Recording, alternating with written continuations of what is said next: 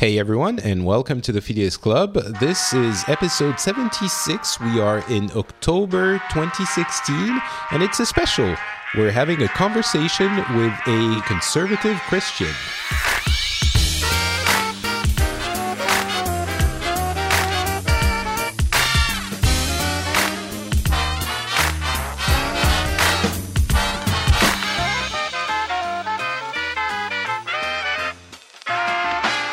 Hello, everyone, and welcome back to the Phileas Club. This is a special episode. We do those from time to time. It's usually a one-on-one with someone that I think is interesting to the rest of the world because they are in a situation that maybe other people, other cultures don't encounter as much. We've done some about living in Saudi Arabia. We've done some about being a very far left activist.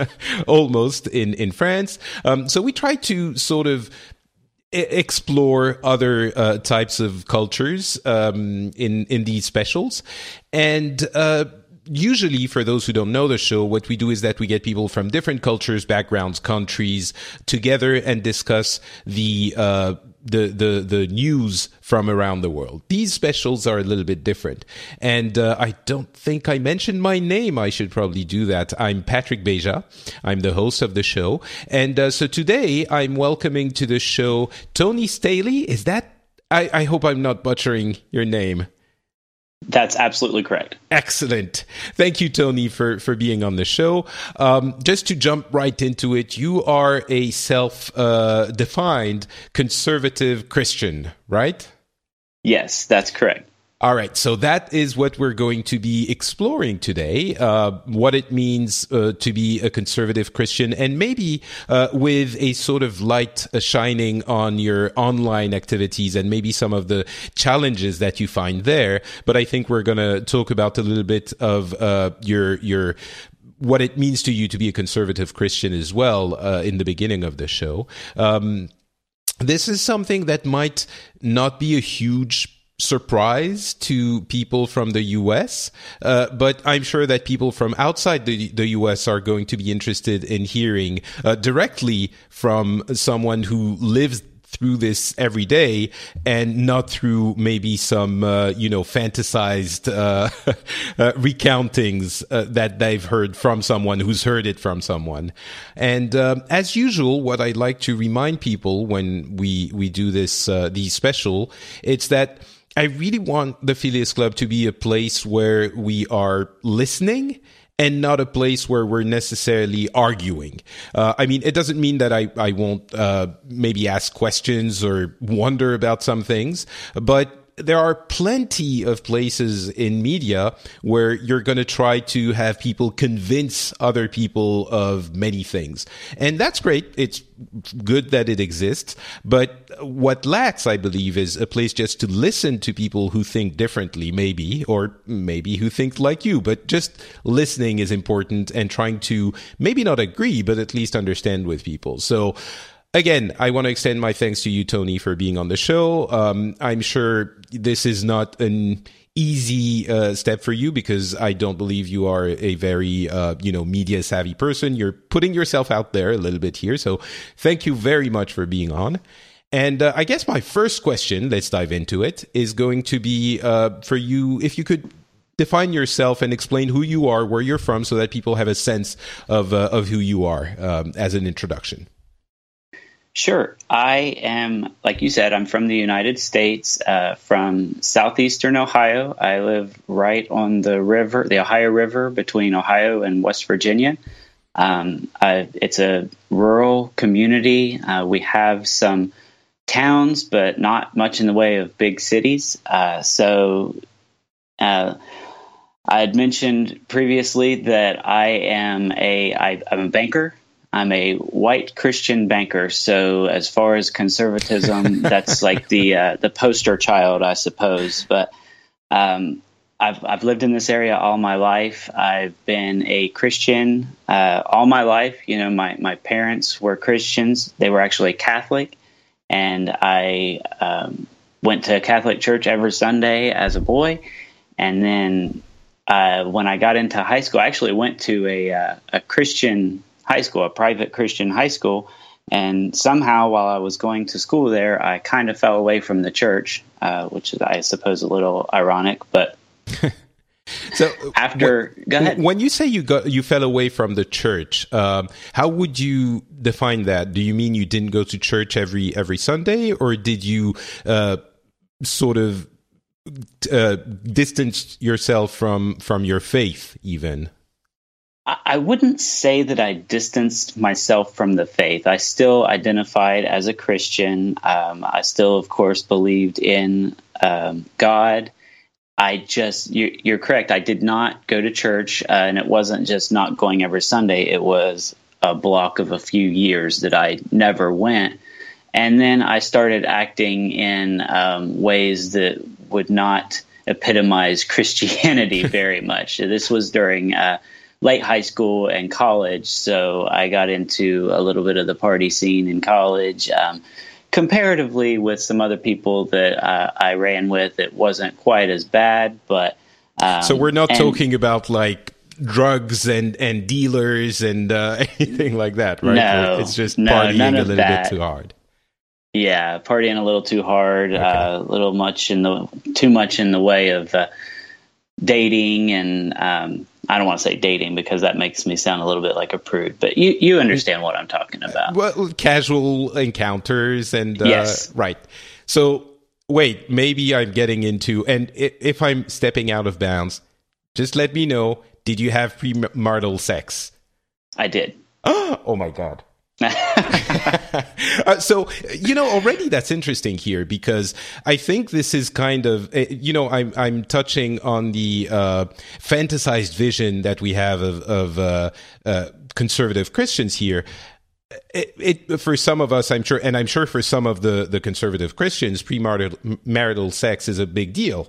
How big of a deal was it for you and for your community, your family, that you strayed from the Christianity, your brand of Christianity that much? Was it a problem, or? It really, I'm sure, like my mother, for example, I'm sure she didn't love the fact that I wasn't going to church, although she was kind of in and out at the time as well, which may have contributed a little bit to why I was. But as far as my actions, we don't talk about it too much. Especially at that time, it was, there are a lot of people that probably don't know that about me. They may not have any inclination one direction or the other, but I certainly didn't go to people and say, "Hey, I just want to let you know that I had premarital sex."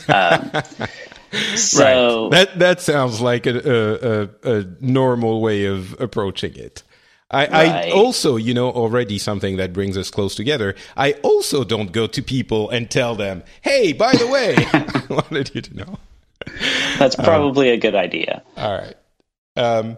Okay, so, but it's not like, you would have had a fight with your parents if they had realized that you were sorry to be fixating on the premarital sex thing, but it's kind of one example of things that might seem like a big deal. It's not like they would have had a fight, or they would have told you, "What are you doing, Tony? You're throwing your life away." It wouldn't be that huge a deal.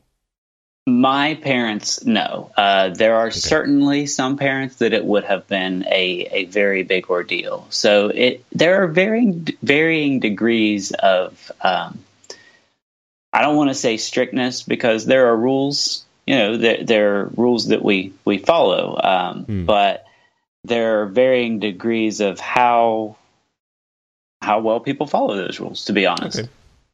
All right. Okay, so let's move on. The wild Tony years in college. And after that, you mentioned you came back to your faith, or to Christianity, when you met your wife, right? Yes. Mm-hmm. Yeah, she has always been very strong in her Christian faith, and she didn't kind of go through those dry years like I did. So when I met her, it was important for her that I go to church with her and be in the same place that she was as far as Christian faith. And so to be completely honest, I did what she asked because I wanted to date her. But that led me to actually becoming closer to God and more involved with my faith. And it was definitely a good thing. It was a life-changing thing that happened probably for the wrong reason, but things happen for different reasons, and it's I don't know. the result that counts. It seems like a pretty good reason to me. Being in love with your wife and wanting to be closer to her and wanting to be with her, I think is I would say probably one of the best reasons to go back to what you knew. So I think that's kind of beautiful. So. All right. So, how would you now define your everyday life as a Christian? What do you do? What do you not do? Maybe some details for people who are not familiar with what that is. Sure. I attend a church that is. I'm not sure how much the rest of the world knows about our terminology, but it would be called a Pentecostal or full gospel church, which there are different denominations in Christianity. You've got your Baptists, your Methodists, and your Catholics, and so forth. My church is kind of not a denomination. It's just we believe what the Bible says, and we believe the entirety of what the Bible says, and that's kind of how we base our faith. I go 3 times a week. Okay, go ahead. When you say we believe the entirety of what the Bible says, how literal is your interpretation of the Bible? That is a good question. How literal is it? So, can you give me an example of what you're thinking? I mean, there are questions about the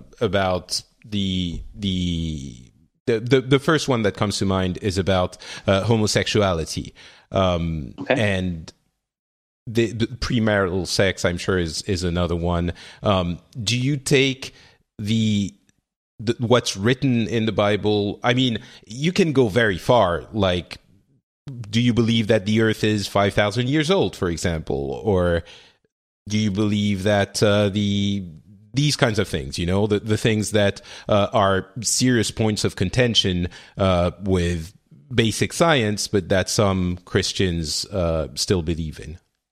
Sure. The first question that you had about homosexuality and premarital sex, I believe that the Bible says that those are wrong, so I consider them wrong. Both of them. I don't pick and choose one over the other.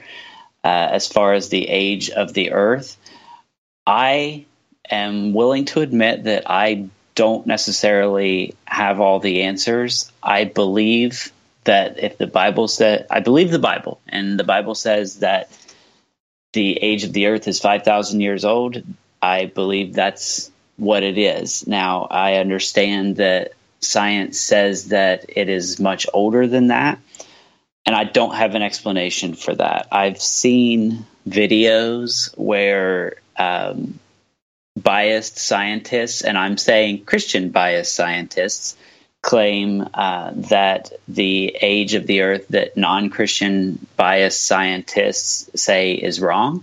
Of course, I've seen the evidence that it's correct. I've seen both. So I think that for me, I just have to believe what the Bible says and just go on faith, which is belief in things unseen. So like I said, that we actually just showed a video at my church. It wasn't the whole video. It was an excerpt from the video, and then they recommended that we go watch the whole thing. It was basically saying that the earth wasn't as old as everyone says it was, and that the scientific methods for proving the age of the earth were flawed. And I've seen that before. Of course, I'm willing to admit that in this age of the internet, that I can't always believe everything I read, especially on the internet. So it is difficult for me to come to terms with the scientific community saying one thing and my faith saying something else. That is definitely a struggle. But at the same time, I'm naturally skeptical, which doesn't always that's that perfect Christianity thing. I believe God wants us to look at things and think about things and figure things out, but I'm very skeptical. That's just my personality. So that comes in. Go ahead. Oh, please keep. Finish your thought. Okay, well, that goes in both ways. I look at things in the Bible and I really analyze them and I take a close look at them. But also I think about, science and a computer saying this thing is happening. Well, I'm aware that someone programmed that computer, and you can program a computer to say what you want it to say. And I'm not saying that someone thought to themselves, I'm going to program this computer to say wrong things. But if the assumptions that person had when they initially programmed the program were incorrect, then that program is going to be incorrect. Okay. So I think it's fair to say you're a little bit conflicted about this, just at least a little bit. Yes. And we could go into this debate, and I have very strong opinions about the conflict between science and faith, especially in this regard of the age of the Earth. I think I took it as an example in a blog post a while ago, and I was sort of, basically my point was science is very proven to be useful in many cases. So people who don't believe that the Earth is older than 5,000 years should forfeit their right to use an iPhone, because science made the iPhone, and you can't choose which one you want to use and which one you don't want to use. But so that was my way of sort of jokingly say, it's not, you can't, science works, so you can't decide it works for you for your iPhone and then throw it away for other things. But I think that could become the topic of an entirely different debate, and I don't want to focus on that too much. So let's move on from that and continue with. You mentioned when we were talking before the show, and I think once now, this goal of being a perfect Christian. Could you elaborate on that a little bit? What does it mean for you to be a perfect Christian?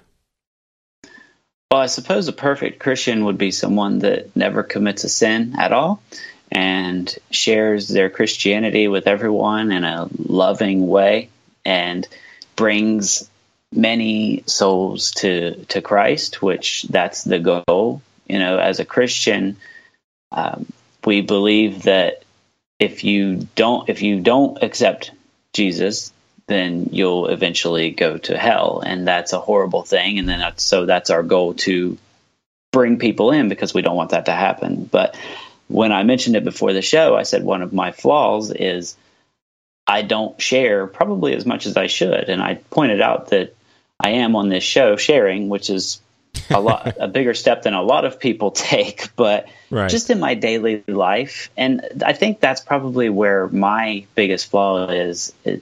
I don't incorporate it enough into my everyday life. I do incorporate it into my everyday life, but there's always an extra step that I could go. And I think that's probably true with anyone. I don't think there's any perfect Christian except for Jesus. He was the perfect Christian. Everyone else falls short. Okay. And I'm no different from everyone else. I see. So actually, there's another question I wanted to ask you. It was to define so you said it wasn't quite a denomination, a full gospel church.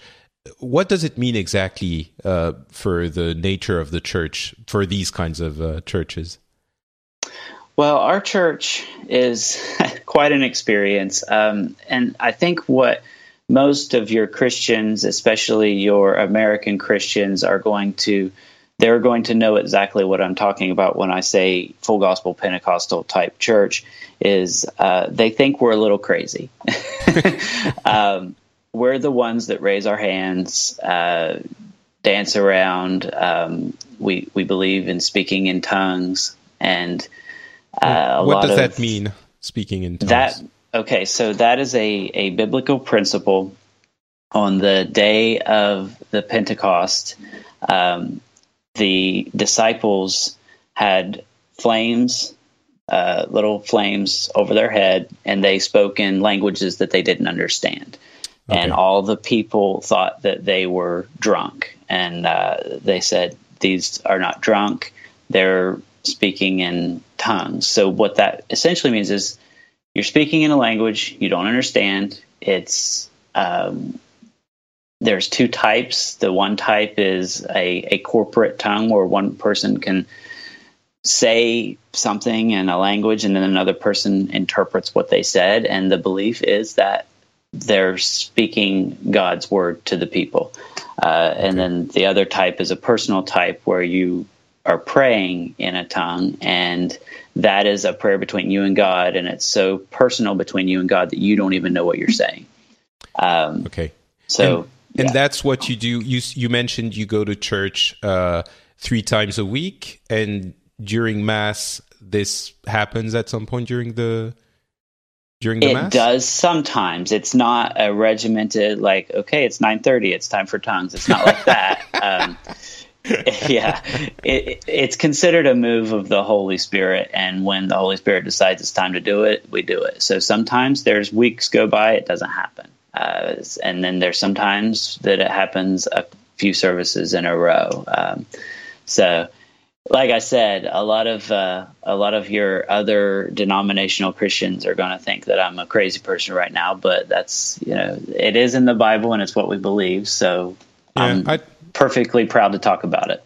Yeah. And, I really don't think it might sound funny, but I really don't want this to be a judgment space. I really want to hear what you have to say. And as I said, there are many, many places for people to be judgmental about many things. And of course, there are a few things I would not, admit on the show and I would call people out for. But those are a few things. And I don't think we've, that's not what this is. So I'm very happy to hear what you have to say, because I think too many times for these kinds of things, as I mentioned, or other things, we just don't listen and think, oh, this is a crazy person, and don't even listen. So, and I think it's very important that we listen to each other a little bit more, even if we disagree, as we said. I've said it many times. Anyway, let's keep going. Tony, so you were talking about what it means to be a perfect Christian. Yeah, I'm not one, and I will admit that to anyone that asks. And like I said, I don't think there is one, and that's why I think that's a misconception that a lot of people have, and I could be wrong, but you'll see online, and I know we were going to talk a little bit about my experiences online. You'll see online people talking about how, judging other people. Well, you can't judge because you're not perfect. Well, we know that. And I don't necessarily think that it's my job to judge somebody. It is more my place to inform people of how I believe things are. If they're interested in listening to me, and if they, so I'm not here to say you're going to hell or you are doing evil things. I'm here to say, if you want to know what I believe and what that means, I'll tell you. And these are the facts of what I believe. And I think that's where it gets a little skewed sometimes. So let's take a practical example. You talk about sharing your faith. You've mentioned this a couple of times. Let's say you and I are, having a beer or a cup of coffee, and I'm telling you about something that you think is going to, is a sin and is going to get me closer to going to hell after I die, which obviously is not a pleasant experience. Let's say I'm, talking about, I I don't know, something, I don't want to say something horrible, but something mild that is still a sin. Maybe you can help me out there. Give me an example of something like that. That wouldn't be premarital sex. It seems it's the only one I can think about. Well, yeah, lying is a sin. And I suppose if you were telling me that about this elaborate lie you told somebody, and we're concocting that I this was lying to tale. my wife, for example. Yeah, let's say Sure. I'm lying to my wife or lying to my cousin or whatever, and I'm telling you, I told him this, but it's not true. Blah blah blah. So how would you react at that point if you were really trying to be consistent with your faith? If I was trying to be consistent with my faith, I would probably tell you that. Well, I guess the first question is: are you? In this fictional conversation, are you a Christian? Nope. I'm a horrible atheist. Okay. So, Mr. Horrible Atheist, I would probably tell you that, well, first of all, lying is kind of wrong anyway, right? I mean, lying is unethical. And so I don't think me saying, listen, Patrick, you are lying to your wife, that's probably not cool, would come as a surprise to anyone, whether I'm a Christian or not.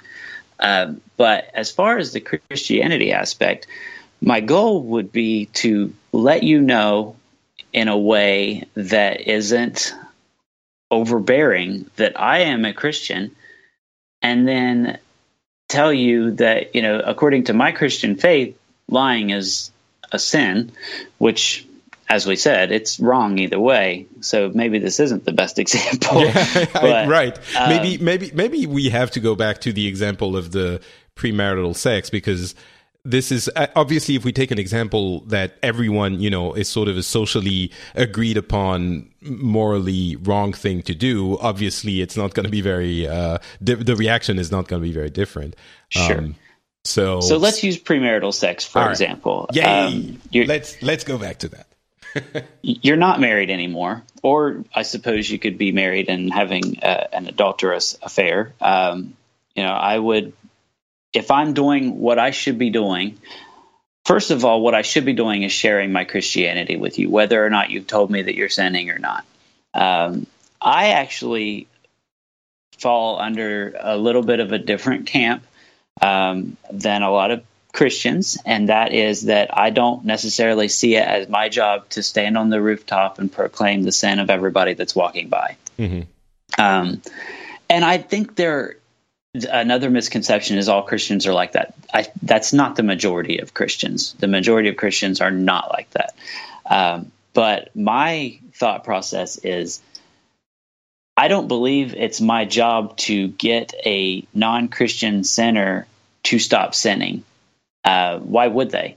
Especially if it's something that's considered socially acceptable, for like premarital sex, for example. Mm-hmm. There's no reason for them to stop their sin just because I say it's a sin if they're not a Christian. So my job is to share my Christianity with you, and that is something that I need to work on, as I said earlier. Mm-hmm. But how would that take place? Like, do you tell me, hey, I'm a Christian and I get a lot of comfort from my faith, and I feel like a more accomplished person, and maybe that could help you too? Or is that the kind of that's how I imagine someone that's reasonable and that wants to share their faith would do it, but I have no idea how it actually happens. Sounds like a great way. I'll have to use that one. Well, like I said, this is not my strong suit. Mm-hmm. It really isn't. So you personally would probably not talk about it too much. You might say, hey, unfortunately, that's probably the case. Okay. Yes. All right. That's really interesting to know as well, because I want to move forward with a topic that is, I think, very dear to you, which is your interactions online and the difficulties you face there. And defining who you are is really interesting by itself, but also a way of understanding how and why you are facing these difficulties, and how you can, why you're finding them to be difficulties. So you are a geek as well as a Christian, right? You're a Yes. gamer. You're Yeah, I'm very into gaming. Well, Blizzard gaming, which is where I discovered you. Yeah, I mean, I play Heroes of the Storm, Hearthstone. I used to play World of Warcraft, so very into Blizzard gaming. So I follow, and I'm very into Twitter. So I follow a lot of people. I follow you and some people that you're very familiar with online on Twitter, and I'm also I said I was a banker. I actually do new technology development for my bank. Now that doesn't mean I'm a programmer. We're a small community bank, and that might be a hard one for you to grasp because I believe the European banks are all a lot bigger than some of our community banks here in the United States. But my bank that I work for is a just under $1 billion asset size bank. We have 19 branches, so we don't do internal development. We don't develop our own systems and our own softwares.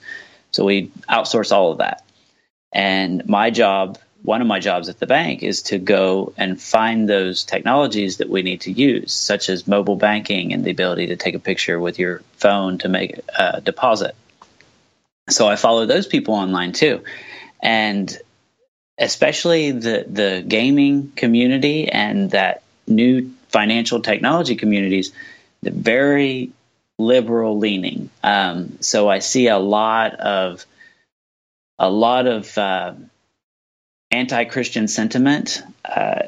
And because it's the internet, because of that anonymity of the internet, it just gets really nasty. And as a Christian, and I take my Christianity seriously, I've admitted that I could do a lot better job, but I do take it seriously, and I associate myself very deeply with Christianity. So when I see people, it's one thing to disagree, and I respect the opinion of someone that disagrees with me. I may not agree with it, of course, otherwise it wouldn't be a disagreement, but I respect that they have that opinion. But the level of meanness, and that makes me maybe sound a little sensitive and childlike, but they're so mean out there. And I can't read comments. People are mean on the internet. Is kind of a now is becoming more and more commonplace knowledge. But what does it? Can you give us a couple of concrete examples of how you are faced with maybe solicited, maybe unsolicited reactions that unsettle you a little bit, as you said? Well, for the most part, it's rarely directed at me individually. It's usually directed just off into the internet, kind of a shotgun style effect of I'm going to hit whoever I can hit. And I was just saying, I can't read comments because it seems like any story on any topic eventually turns into a comment war between Christians and non-Christians. And we were talking about science versus faith earlier. And I do want to be clear. I believe science. It doesn't always coincide with what my faith says.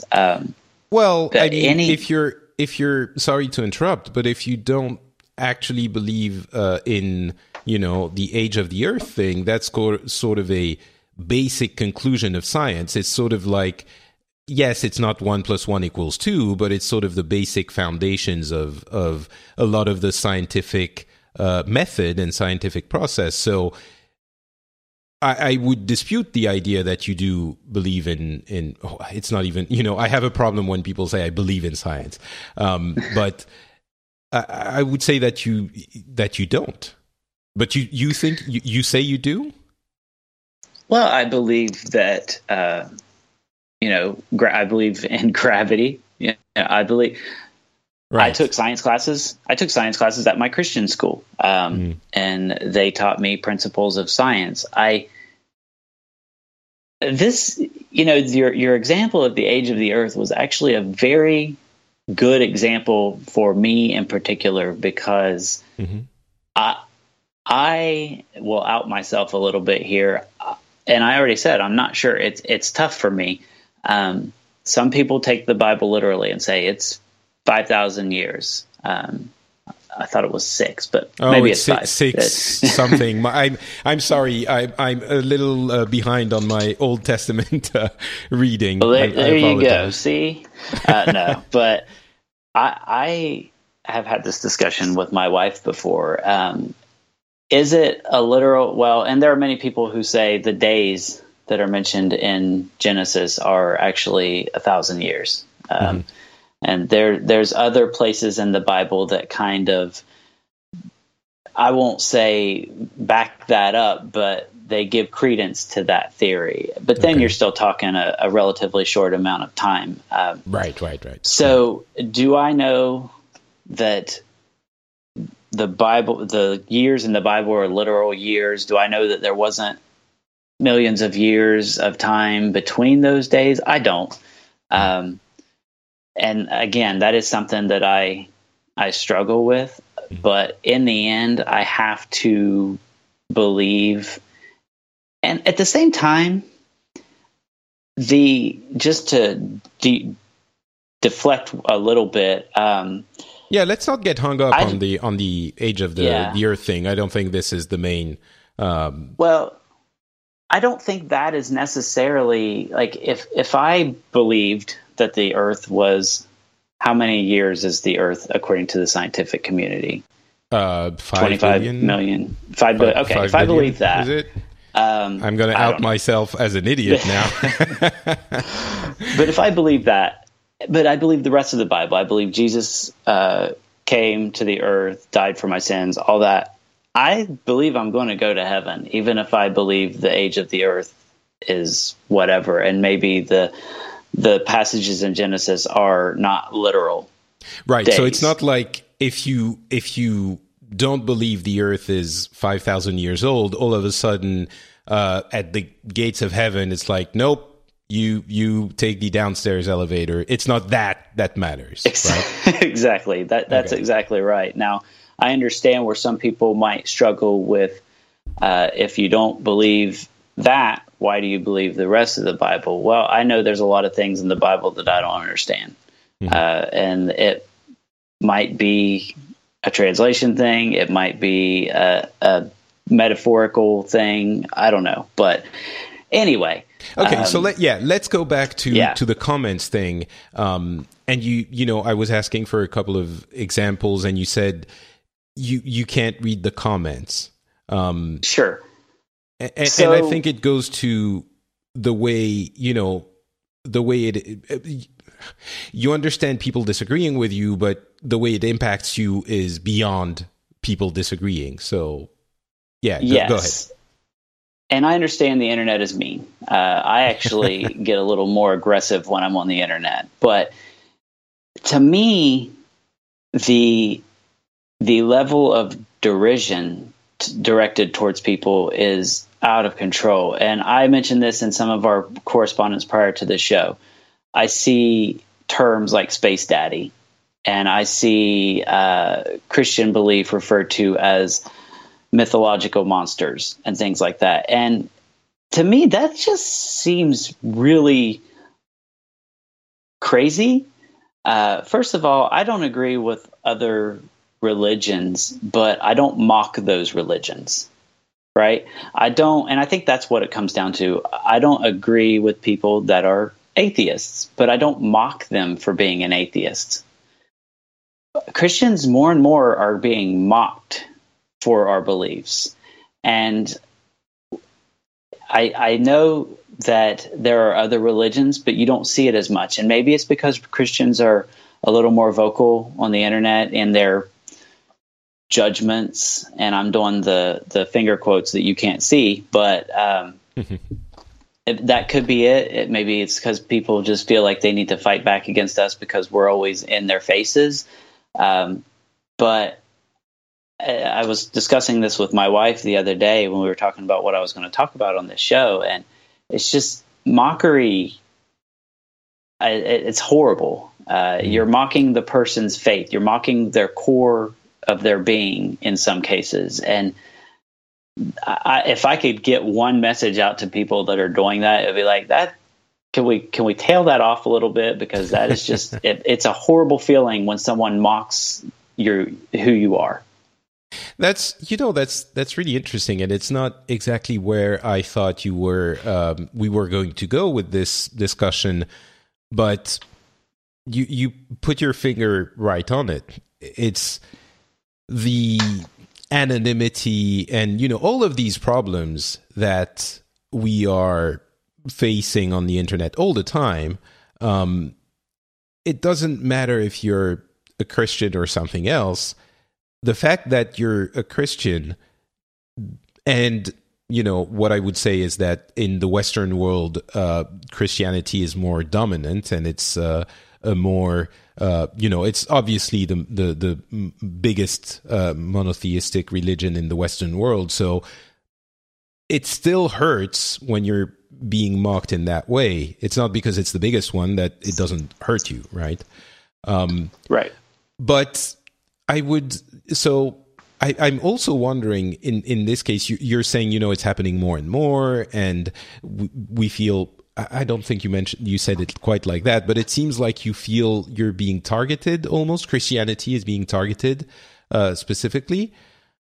I'm wondering, no? That's not no, I do believe that, and I think you may have actually come across the reason for it. We're the biggest.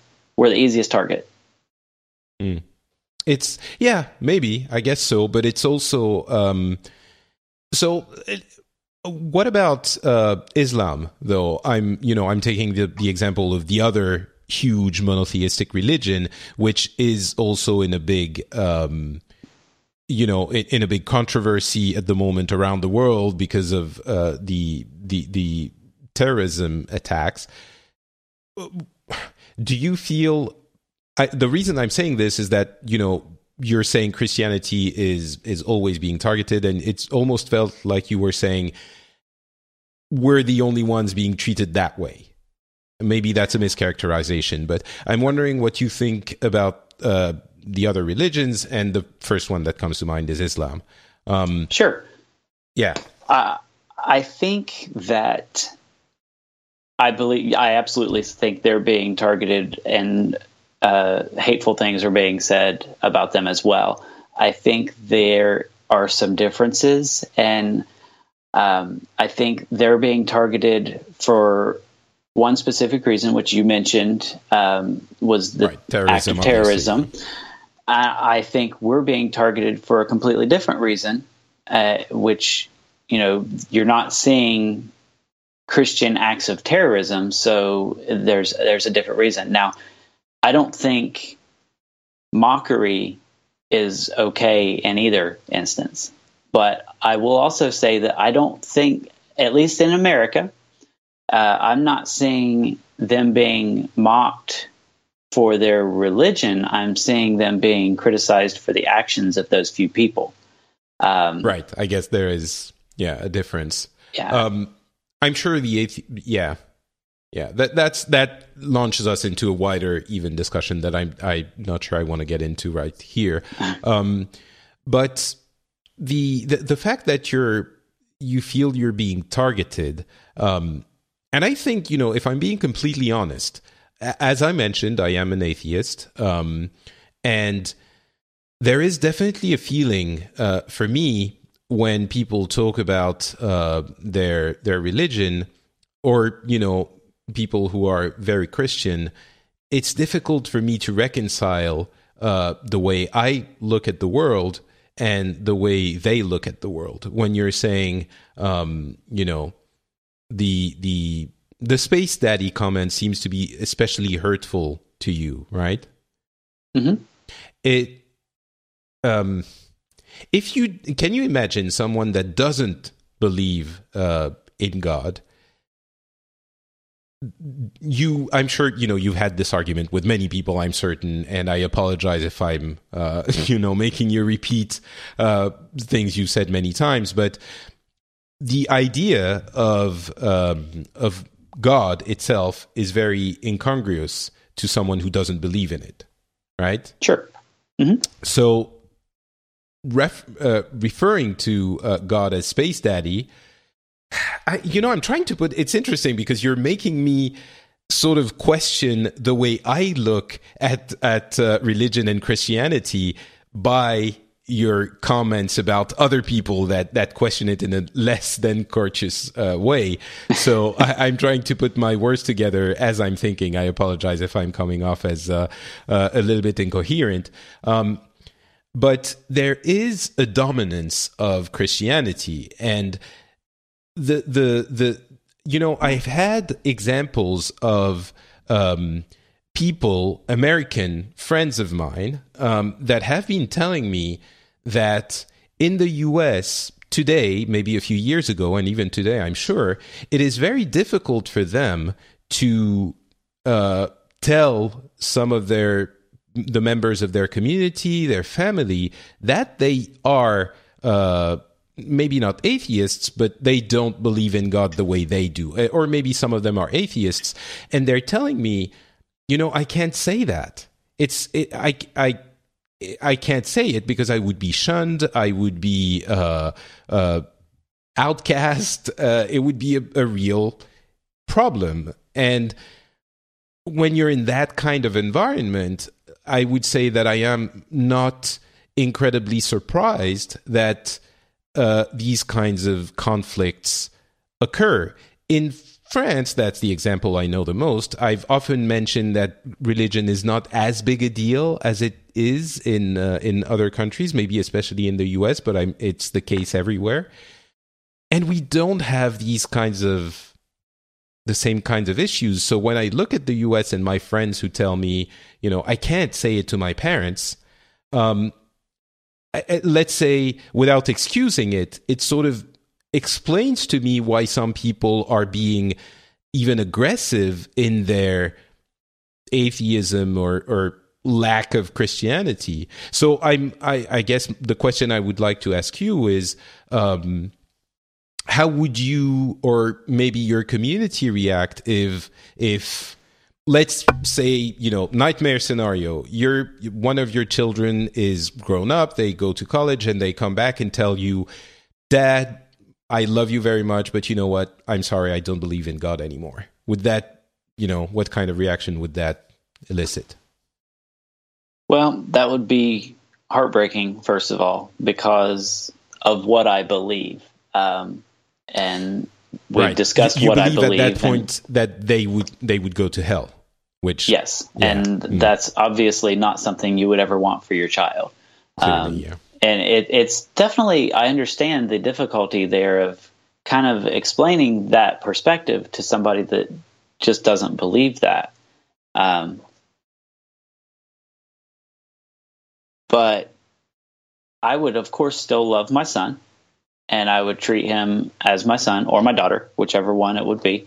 But it would be tough. And I wouldn't enrage at them. I wouldn't, shun them. But I would absolutely make it a point for me to try to bring them back, because I wouldn't want that final result for them. Which makes sense, of course. I'm wondering how, and as you're speaking, I'm sort of, I'm touched a little bit because I can almost feel the pain in your voice as you're imagining that situation, and I certainly don't wish that for anyone. But I'm wondering how your community would react to someone like that. Like you did mention it's a rural area, and it's I'm imagining that the community is mostly Christian. Is everyone in your environment of your faith? Not everyone. It is very dominantly Christian. Yes. Okay. But well, I know people. I work with people that are atheists, and I know they are. I don't know how many other people know they are. Now, I don't shun them. And I definitely understand the other side of the coin. I understand that the people saying the hurtful things towards me or towards Christians are not necessarily the majority. And I know that there are Christians that say hurtful things towards other people, and I hope the other people understand that they're not necessarily the majority either. But yes, we're dominantly Christian, but I think more and more, we touched on this a little in our correspondence as well. When I was a boy, everyone was Christian. I mean, it was just, and I say everyone, I'm sure there were people that weren't, but like you're saying, they kept it quiet. And as time has gone by, even in my rural area, it's less and less. You're getting people that are more vocal about their atheism, and that's fine. They're not, in this real world area, not the internet, but where people are having real life physical interactions. Everyone's pretty cordial to each other, but that's not surprising considering when things get out of hand in real life, bad things can happen. And I'm not saying that Christianity everyone should be Christian. I hope everyone would be, but I'm because not you don't saying want that it's them because you don't want them to go to hell. Clearly, I'm not just trying to pad my numbers or anything. It's literally about looking out for what I believe is the best for these people. And if it's okay with you, I'll give an example that a lot of people have probably heard before, but please do. It's kind of an analogy where if you see somebody walking toward a cliff, you think that cliff is there. You think that cliff is a danger to them. You're going to try to stop them. That's kind of how it is for Christians. We believe that danger is there for these people, and we need to try to stop them. Now, if that person doesn't want to listen to what we have to say, if they don't want to choose to become a Christian, that's their choice. And I believe we should say, okay, you've made your choice. That's fine. Now we're still friends with them. There are still our loved ones. We treat them just as we would treat anybody else. But I think that's why the majority of Christians do share their faith and try to convert people, is because we don't want bad things to happen to them. Well, that makes complete, absolute sense. I mean, the example is, I'm sure, used very often, but it makes sense, as I was saying. This is, something that is interesting to me and not difficult to understand. But as I often mention, in France, there are many Christian. I'm sure France is dominantly a Christian country, but the secularism of society is deeply ingrained, as we discussed in detail in the last episode about burkinis, and go listen to that. I go into many details about that, but there has never really been, for some reason, the Christians in France, I don't know how different their faith is. I guess they are in a place where I'm sure many Americans are as well. They define themselves as Christians, but they don't necessarily go with all of the the written Bible. And for example, they might not think that you do need to be a Christian to be saved from sin and to go to heaven. Maybe they have a wider view of it, which I also have a problem with, because it's kind of, well, now you're starting to pick and choose. But they think, if you're a good person, then you go to heaven. And maybe that explains why they're not rushing to save you from walking into that cliff as much as maybe some people in your community would be. But sure, yeah. So I'm sort of heartened by the description you're making of the people of your community who, from where I'm standing, have a pretty strict view of Christianity. I think most people would agree to that. And yet someone who would not believe in God wouldn't necessarily be shunned as I have been led to believe people are in those situations. You're saying, at least in your experience, that's not the case. In my experience, in a community type capacity, now that you said that person said they couldn't tell their parents, that might very well be true. I imagine in this scenario you gave, where one of my children came back from college, they would struggle to tell me, and I know that's true. They would not want to tell me, and it might be more of a disappointment thing. They don't want to cause that disappointment. I would hope that they wouldn't think that I would shun them, but definitely in a community sense, no, they're not going to be shunned. Now, in that small group setting of family, or they've gone to a church all their life and now they've decided they don't believe, those church members, they might have a different viewpoint than I do, but everyone's different, and a lot of people are going to take things a little differently. So the reason I was bringing this up wasn't just for the theoretical question. It was also because, to me, it sort of explains the pushback, the aggressivity, without excusing it. I think the reality is, as often, when we talk about the internet, is that we're going to be more aggressive on the internet and say things that we wouldn't say in real life. But the pushback, the violence of the pushback towards Christianity, which I can absolutely believe is real, is at least in part due to the what feels like a obligation that it is very difficult to get out of, right? If you've been raised in a majority Christian community or country, even when people, after a couple centuries, in the case of the US, finally manage to get out of that community and feel some kind of oppression, I can understand that they push back, right?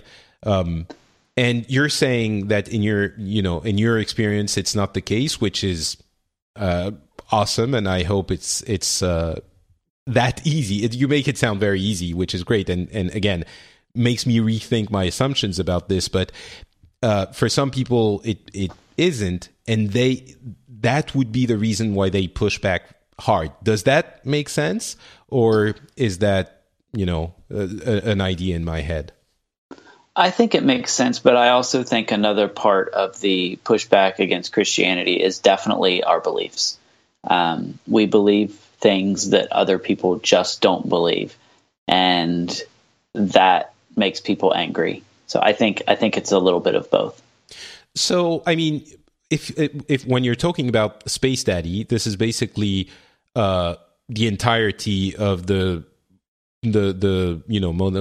all three big monotheistic religions believe that. So right. It's not specifically against Christians. It's about, monotheistic religions. And I'm sure the people who would say things like Space Daddy don't have a particular fondness for other religions either. But you think it's I guess my question is, don't you think it's targeting Christianity? Ooh. Oh, I'm sorry about that. No problem. Maybe someone's calling to tell me I'm wrong about something. No, I just hung up on them, so we're good. Oh, okay. Please apologize to them for me later when they call back. I don't know if you have telemarketers, but we do, and that's who it was. Okay. All right. Then definitely do not apologize. So, yeah, I guess what I'm trying to get at is you feel it's an attack on Christianity, and I understand that, but the way I look at it, it's just an attack on religion, and Christianity happens to be the target because it's the one that's in front of them, right? It could be just a general attack on religion, and it's because Christianity is in front of them. It could be that I am taking it personally because I'm a Christian. I'm perfectly willing to admit that. I do see more, at least in the United States, I see more of an anti-Christian sentiment than other religions. And that's not just on the internet. That's just in general society these days, in our government to some extent. I don't want to maybe necessarily get into government type stuff, but actually, sorry, keep going. And after that, I'll have a question. Okay, so you don't see the pushback from media and elected officials quite as much towards Islam, except for in the instance of the terrorist attacks and things of that nature. You just don't see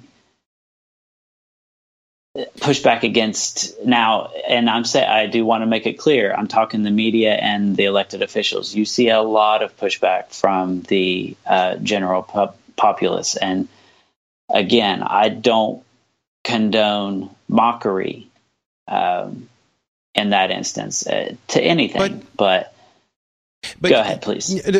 So what this makes me think about, and again, maybe it's because I'm looking at it from France, but to me, the American, political system is entirely Christian. And it's the pushback you're seeing against Christianity is because, and not against Islam, is because there are no elected officials that are of another religion. Or I'm sure there are a couple, but most of them are Christians. And you couldn't imagine in 1,000 years, well, maybe in 1,000 years, but, in the next few decades, a president that wouldn't be a Christian. In your country. And as I'm sure you couldn't imagine a president that wouldn't be a Muslim in many other countries, or a Christian in many other countries as well. But sure. I'm surprised that you feel there's a pushback when, from where I'm standing, there's a dominance of Christianity in the American political system. That's not the way you see it? My response, without trying to put on my crazy far right hat, would be, are they Christians? Because as time has gone by, our country, the rules and the policies have gotten increasingly anti-Christian as time has passed. So can you define they say it? Oh, sorry, go ahead. Well, they say they're Christians. They go to church on Sundays and so on. But the policies that they're putting forth are not Christian policies. So what you're referring to things like the right to choose and things like that, or deeper than that? Okay. Absolutely. Right. So what you're saying is, so what I'm trying to analyze what you're saying, but I know that as you mentioned as well, there are different types of Christians in the country and in the world. And when I say different types, what I really mean is different faiths.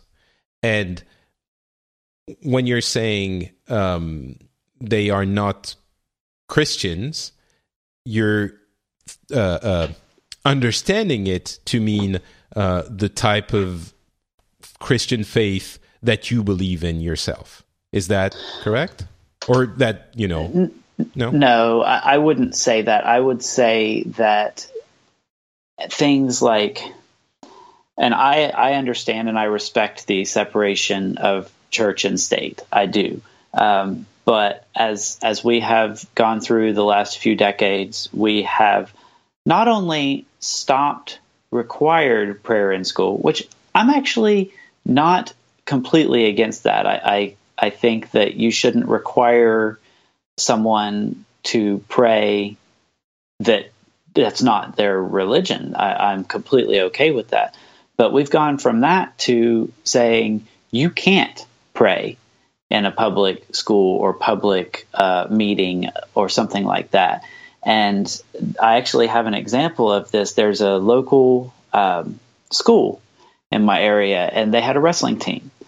And it just so happened that all of these wrestlers were Christians. And they wanted to get shirts they wanted to use a Bible verse on their wrestling shirt. I think it was, I can do all things through Christ. And it wasn't even local officials that put a stop to it. Some separation of church and state group from Minnesota found out about it and came in and filed lawsuits to get them to take that off their shirt. So that kind of thing, the right to choose, as you said, those to me aren't denominational things, which I think is what you're referring to when you were talking about one Christian faith versus another Christian faith. Right. Yeah. Those Sorry, are, I guess that was it. Yeah. And that's fine. Those are tenets of Christianity as a whole, protecting life and the verse and prayer and things like that. So that's why I say that the policies that our government has set forth over the last few decades have gone farther from the biblical policy, the biblical founding that we had. Now, you could debate whether our founding fathers were Christians or not. I know there are some that say they weren't, but they did found this country with that. And so I think that's why I say, are they really Christian? I'm not so sure. So just to take the extreme example, and I don't want to, make all of this about the right to choose, but it's the one that speaks the most clearly if we want to explain your thinking here. Do you believe that someone can be a Christian and be pro-choice? I believe they can be a Christian and be pro-choice. I believe they are wrong, and I believe that eventually they will be shown the error of their ways, in some sort of final judgment. Okay, but in the case of, we're talking about these, the elected officials, and again, I hope this is clear. I'm really not trying to probe you aggressively. I'm just trying to understand where you're coming from. Sure. These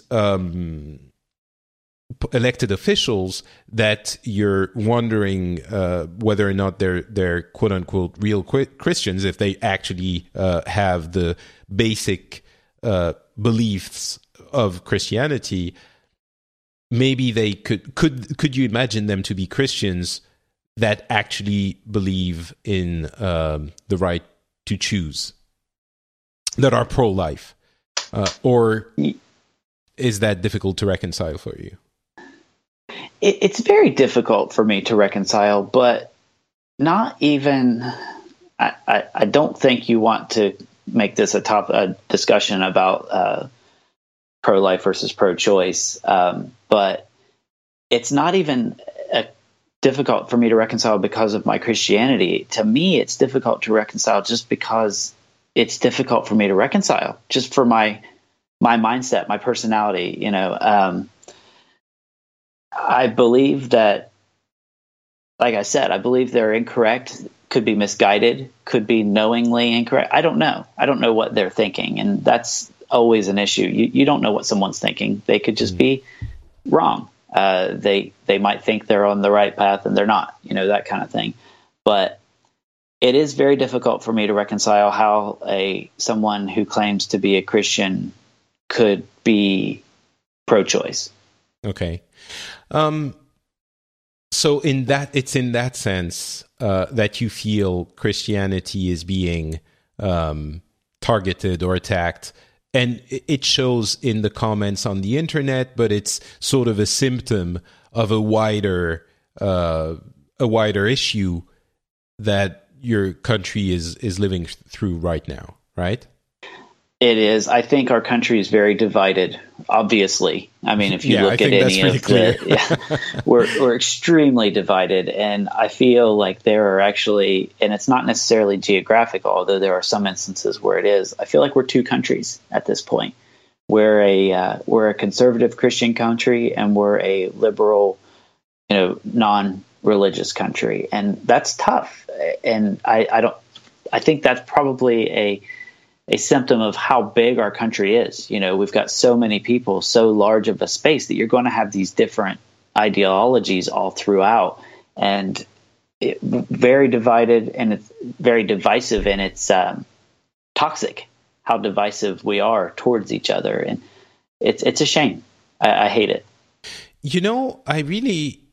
I hear what you're saying, and I think there's a lot of truth to it, in the sense that this division, I feel, is incredibly strong, but it's incredibly strong not because it's real. It feels to me like it serves a political purpose to have an enemy, and in possibly in both camps. Obviously, we're talking about Republicans and Democrats here at this point, or maybe you wouldn't be comfortable with some of the Republican Party. I'm guessing, is that correct, or do you make that distinction between Republicans and Democrats, or is it an entirely different thing altogether? I am a registered Republican, but I would vote for anyone as long as their ideals aligned with mine. Right. And your focus is on the Christian principles, I'm guessing. Yes. So yes, anyone, let's say a Democrat would come in and say, "Listen, I'm socially liberal, but there are a couple of things that are important to me as a person and for my faith, and that's the pro-life. I'm pro-life and whatever. I'm pro-life and but I want Medicare and Medicaid to be expanded, and Obamacare is amazing and we want it more." You would vote for that person?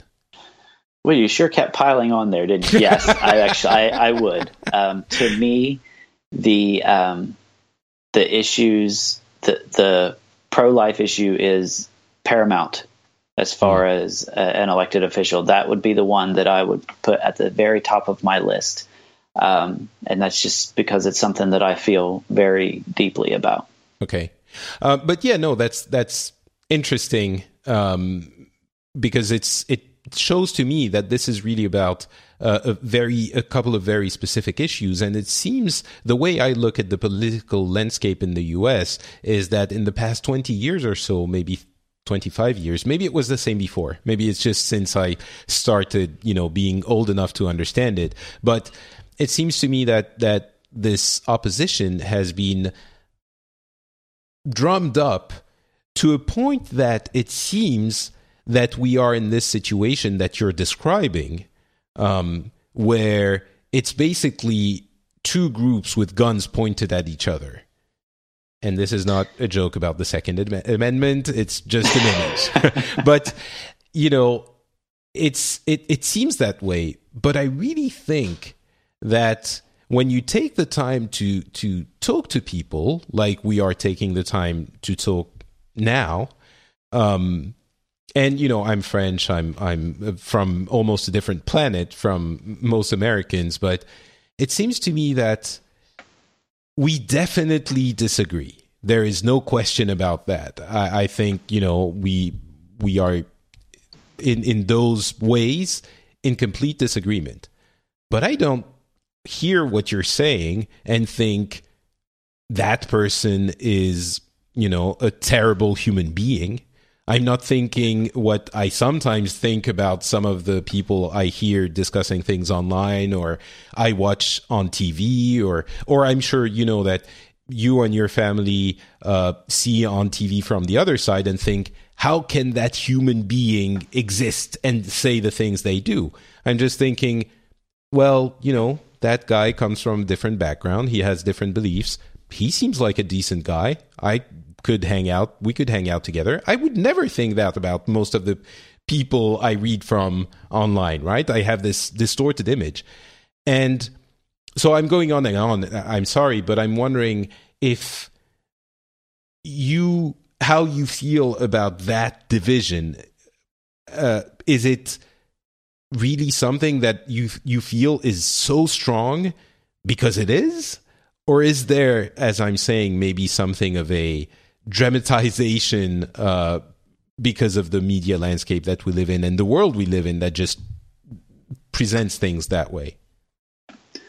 I do think it's a dramatization. I think that if you actually boiled it down and you actually got people to tell the truth, their views on a lot of things would be very similar.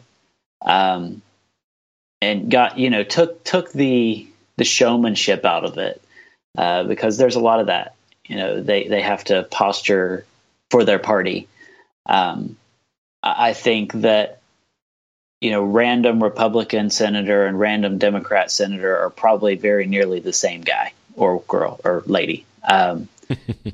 Especially once they get to Washington, they're going to the same places to eat. They're going to the same theaters. And they think the same things. Now, there might be a few topics that they differ on, and that's really the challenge, I think, to the American voters is find your issue or your set of issues, however, find the importance level to you and find the one that most aligns with that. Trust that they're telling you the truth, because they may or may not be, and then make your decision. I said I'm a Republican, but that means very little to me. If a Democrat came out, like you said, and his ideas aligned with mine, I'd have no problem voting for him, because I consider the economic stuff and that secondary to the ethical stuff. But that's what matters to you, and clearly it's an important way of looking at it. But what you were saying earlier, echoes with me quite a bit. Most of the politicians today agree on most things, and the reason it feels like they don't is that we focus on the differences, and in some cases in a pretty dramatic fashion. Like in the case of the right to choose. But, I was looking at the presidential debates and the promos to the presidential debates, and I was saying I'm from a different planet. I really felt like I was from a different planet when I was looking at this I don't even know how to call it, prize fight intro sequence. Is that normal? Is that how you think of political confrontation of ideas? And I understand that this election is peculiar and is weird and icky for many people, but is that how you think of political debate? Like some kind of a cheap Sunday night, boxing match? It's not how I think of it, but right. I was using the you as right? the general, not you specifically. But that's I would put that upon the media that has created those promos. They're the ones setting these things up, so that must be how they think about it. Yeah, that's actually the most depressing thing I've heard for at least a couple of days. Not the debate itself, but that is, in my opinion, why you get ultimately, it's part of an entire system, but that's why you, and now I'm using the direct you to you, Tony, you feel that your country is two countries. Because this divisions that exist, I'm not saying they don't, but these divisions that exist are artificially, theatrically emphasized to the point that you feel the person who has a different idea from you is the enemy. And that's deeply depressing. I don't know, I don't want to... And you know why? You know why they're doing that? Because conflict sells. Of course, yeah.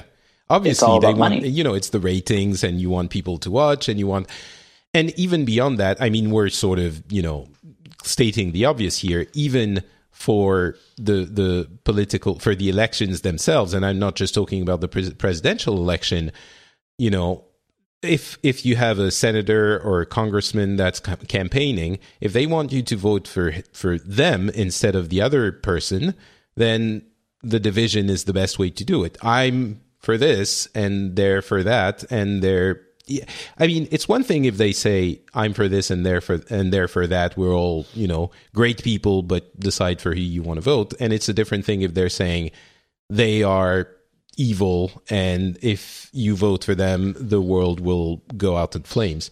How does it work? I'm sorry? Crooked. Yeah, for example. How does it go on the local level for a community like yours, you know, for mayoral elections or congressional or, you know, these kinds of things? Is it as divisive as it is for the presidential election? Not in my community. Absolutely not. It might be in right. I guess in your New community, York City, everyone votes something like that. Everyone votes the same way in your community. Are there debates when things? I have not seen local debates in my community, but at the same time, you're talking. Sorry. Go ahead. Well, I was going to say at the same time, you're talking. Everyone's just voting for their buddy. You know, half the people are friends with that guy, and half the people are friends with that one. So the one with more friends wins. It's not usually, especially at the very local level, it's not about policy. It's about who knows who and who's buddies with who. And what happens when a buddy of that person and a buddy of the other person, you know, discuss policy? Do you get into heated discussions or?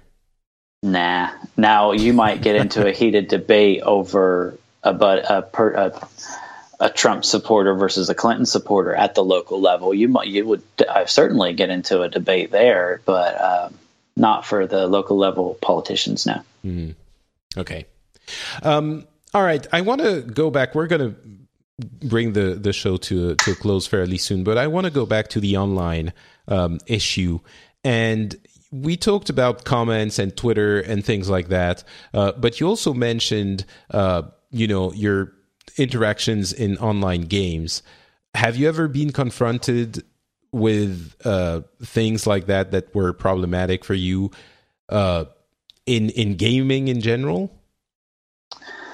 No. The only experience I can ever remember of having a negative experience due to my religion in an online game was actually a guild experience. And the guy and I are really good friends, but he was spouting off in voice chat over some bad experience he'd had with a Christian, and it made me angry. So I left, and that was just it. I didn't leave the guild. I just left the situation. So right. Rather than get into it with him. You didn't want to say, "Hey, man, I'm a Christian and I'm cool, so don't badmouth all of us," or you didn't get into that? I didn't, because he was well aware that I was a Christian. He knew me. We'd met in person, and we'd been playing for quite a while, so he knew that. He didn't need me to remind him of that. And I believe, if I remember correctly, when I left, someone else said something, you know. So it was kind of like, you know, hey man, chill out. Don't forget Tony's a Christian, kind of thing. And it all worked out. We're still friends. Okay. All right. Well, that's reassuring, I suppose. All right. Anything else you want to mention about, you know, your online interactions and or any other type of interaction or anything? I think we've covered a lot. I actually was a little worried that we would have a very short show, and turns out we went for an hour and a half. So I'm very pleased. You've actually made me reevaluate the online part. You know, I discussing it has actually helped. I understand that it's the natural meanness of the anonymity of the internet, and I knew that, but you've helped put some perspective on everyone's getting that a little bit. You know, other faiths are getting that, so it's helped me a lot. Thanks. Well, no, I'm super happy if I helped in that regard. It's certainly the case that, you know, in my experience, I think, you know, it's not just everyone's mean on the internet. That's a generalization, but it kind of is true to an extent. But in these kinds of debates, I mean, I've seen one of the controversies I've followed very, very closely was the Gamergate issue, with the whole issue of the representation of females in video games, and what felt like a conversation that should have been, maybe with disagreements, but certainly didn't call for that kind of toxicity, turned into one of the most toxic things I've ever seen anywhere, with, you know, anger and fighting, and I've seen some of that, and I honestly believe that in many cases that happens just because of the configuration of the internet, and we're still, as a society, learning to deal with it, and learning with the, if I'm being honest, I think the inner negativity that some people feel they have to express outwards. I think there are a lot of people that weren't hugged enough when they were little, and they feel like, you know, it makes them feel better to be mean on the internet. And yeah, I'm sure it does manifest itself towards Christian, towards Muslims for sure, towards women, towards everyone.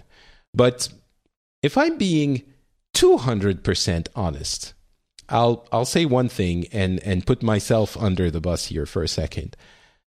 I've realized doing this show and with my interactions online on social networks, I am a lot more aggressive on Twitter or on our Slack channel. A lot of French listeners talk with me. It's all very friendly all the time, but I realize that I let myself go a little bit more when I'm on Twitter than when I'm thinking about what I should say when I'm on a podcast. And in this one, it's the case, you know, on more silly things like video games or tech, or when I troll, you know, Apple or Android users or Xbox or PlayStation users, you know, these kinds of things.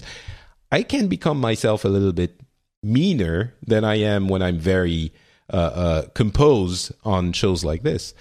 So if me, who I consider to be a very gentle and kind and you know, considerate, at least, maybe not gentle and kind, but at least considerate person, can turn into that, maybe it really is just a question of learning how to deal with the internet, not for the people who we encounter, but ourselves, learning how to behave on the internet. And that might take time. But I understand completely. I was the same way when forums were a thing. I got really aggressive on people on forums, and I don't know why. I consider myself a fairly even-keeled person, and man, I went after people. So it's a learning process. I guess it is. And let's hope that we, all of us, wherever we are from, whatever we believe, will learn faster rather than slower, and we will manage to not be mean on the internet. I think we definitely can all drink to that.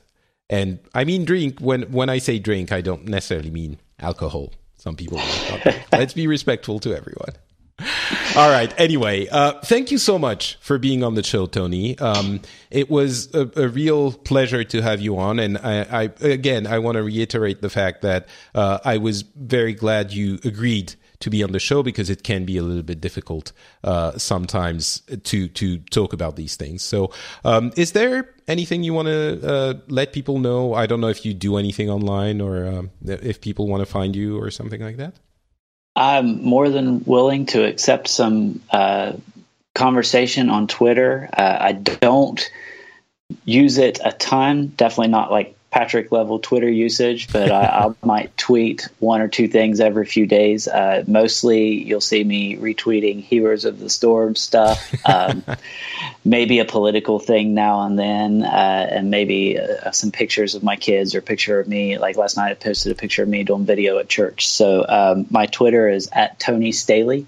And as long as you're going to be civil with me, I would be perfectly happy to get into some conversations. All right. Well, thank you very much for being on the show. My name is Patrick Beja, as you know. I'm not Patrick on Twitter and on Facebook. You can find this show and a few others on FrenchSpin.com.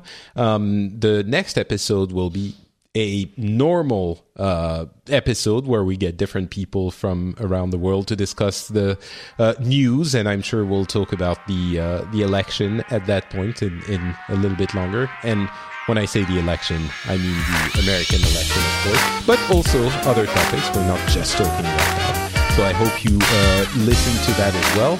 I want to thank everyone for listening. Again, thank you, Tony, for being on, and we'll be back for the next episode. Bye, everyone.